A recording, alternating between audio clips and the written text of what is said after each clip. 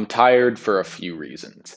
I think spending the weekend in LA and drinking and spending time with my friends from college and sitting on the couch and watching shit on television had something to do with it. I think all of the back bends and ab work I've been doing have something to do with it. I think waking up and going to sleep at different times have something to do with it. Either way, even though I didn't have much to do today at work, I was super tired by the end of the day. And I wanted to do an episode about what the US, China, India, Brazil, Russia could potentially do to ban the holding or the trading of Bitcoin. But I don't have the energy to do the research that I want to be able to do for that episode. So instead, I'm going to talk about something that I did today, which is working on building my skills as a writer. And I think yesterday I talked about how on my way back from LA, I was listening to an interview with Naval Ravikant. And in that interview, he brought up this essay by Scott Dilbert called The Day You Became a Better Writer.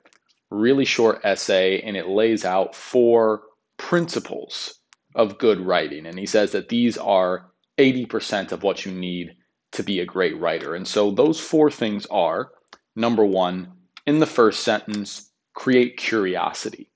I think this is something I need to work on. I generally just start writing, and the first sentence isn't necessarily intriguing or curiosity provoking. It's usually just a statement of fact. So that's something I want to work on.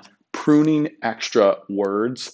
I say the word basically a lot. I say the word really a lot, pretty, very, super. I want to get rid of a lot of these adjectives that we think add meaning, but actually don't add too much meaning.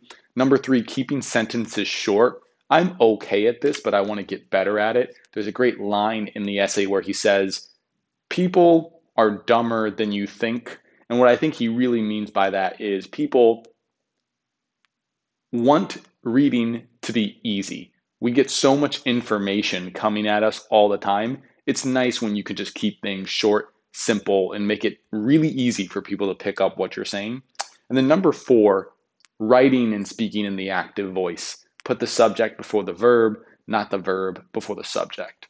That's not something I struggle with, but it is something to keep in mind because when we read something like, the ball was hit by the boy, it just takes longer than the boy hit the ball. So, with those four rules in mind, I now have a really cool framework for trying to become a better writer. This isn't something that I've actively focused on since I would say freshman year of college. I've always thought of myself as a good writer, and I write a lot. So, I haven't thought that I needed to proactively try to become better.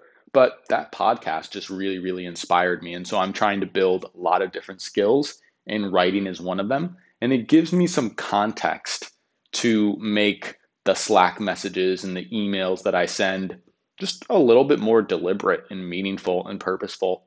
And that's cool. So, yeah, that's what I'm up to today.